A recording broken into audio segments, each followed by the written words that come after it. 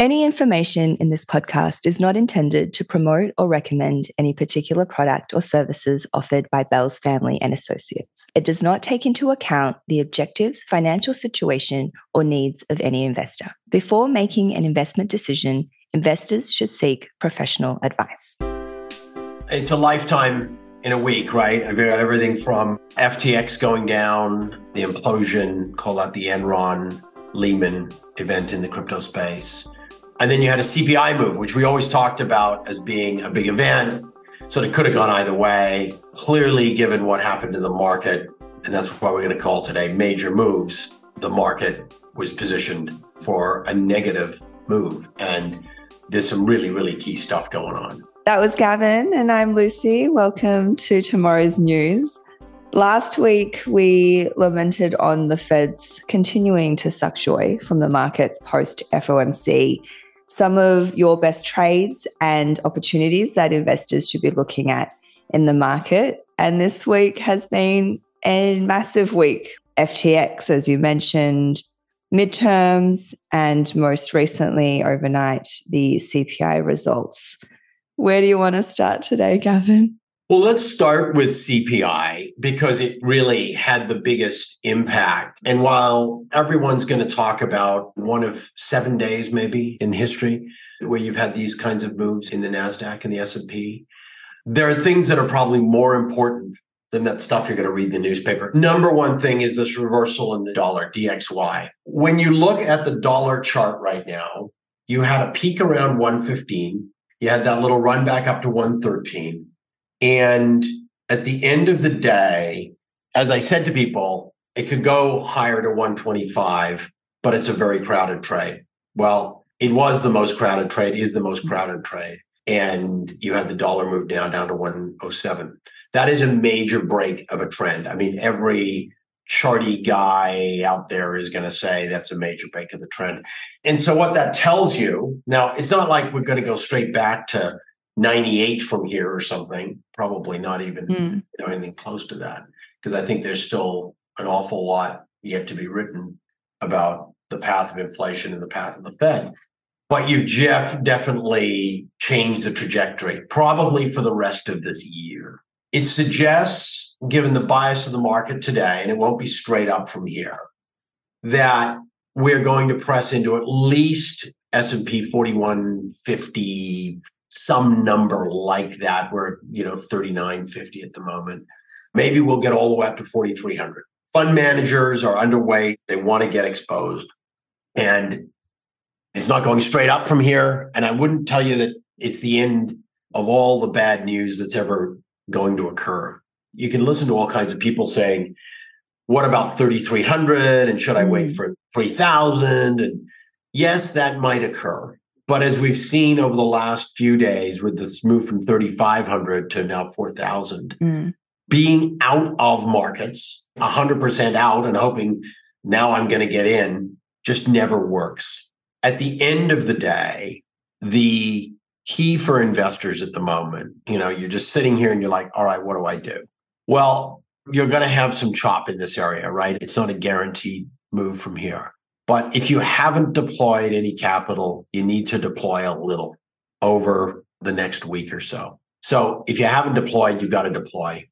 On the other hand, since we don't know that we're not still in a continual bear market with the weight of the Fed and the market says another 50 basis points, I think you want to be aware that equities can be quite insecure, can certainly go back to from here. I think, again, any chartist would tell you 3,300. So we can go to 4,150 or 4,200 or 4,300, and then we go back to 3,300. So I think you want to be aware of that.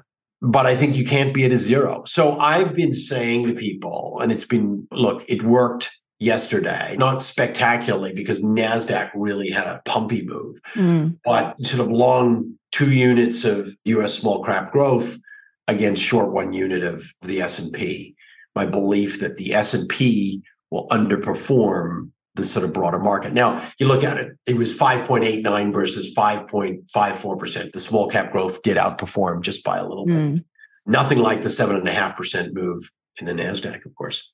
The CPI results drove this massive rally, and you talk about this trajectory change. Were the markets a little bit too hopeful, you think, from the results? And how do you look at this trajectory and where that's going to be looking ahead till year end? There's a great meme going around, and it's the two pictures of Samuel L. Jackson. It was a 7.7% inflation 6 months ago. He was like a homeless guy, and then 7.7% today, and he's like in a tuxedo. It all matters. And at the end of the day, the market will try to look through the current information to the next phase. So what the market has said now is we've maximized bond market volatility. Volatility will come down.